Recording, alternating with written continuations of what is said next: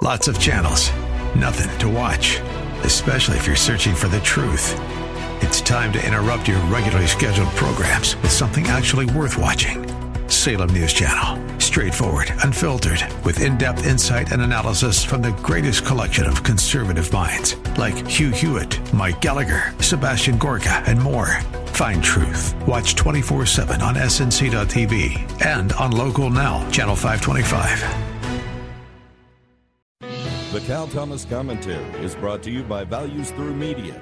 Now here's syndicated columnist Cal Thomas. The so-called voting rights bill isn't going anywhere because there are not enough votes in the Senate to pass it. The scenario is fraudulent. No one is being kept from voting, and when President Biden talks about Jim Crow laws, George Wallace, Bull Connor, and Jefferson Davis, he leaves one important fact out. All of them were Democrats who really did try to keep black people from voting. The media ignores that too, of course. If you have a proper ID, if you're at least 18 years old and meet residency requirements, if you're a U.S. citizen, except in New York City elections, you can vote. You can vote in person on Election Day. You can vote days and in some states weeks before Election Day. You can vote absentee and by mail. There's nothing keeping anyone from voting. The progressives who have hijacked the Democrat Party are losing on all fronts, and so they're reverting to their tried and true default position, racism and voter suppression. It's not working. Polls show a majority now identifying as Republican and caring about issues like inflation, COVID, and crime. And that's the truth.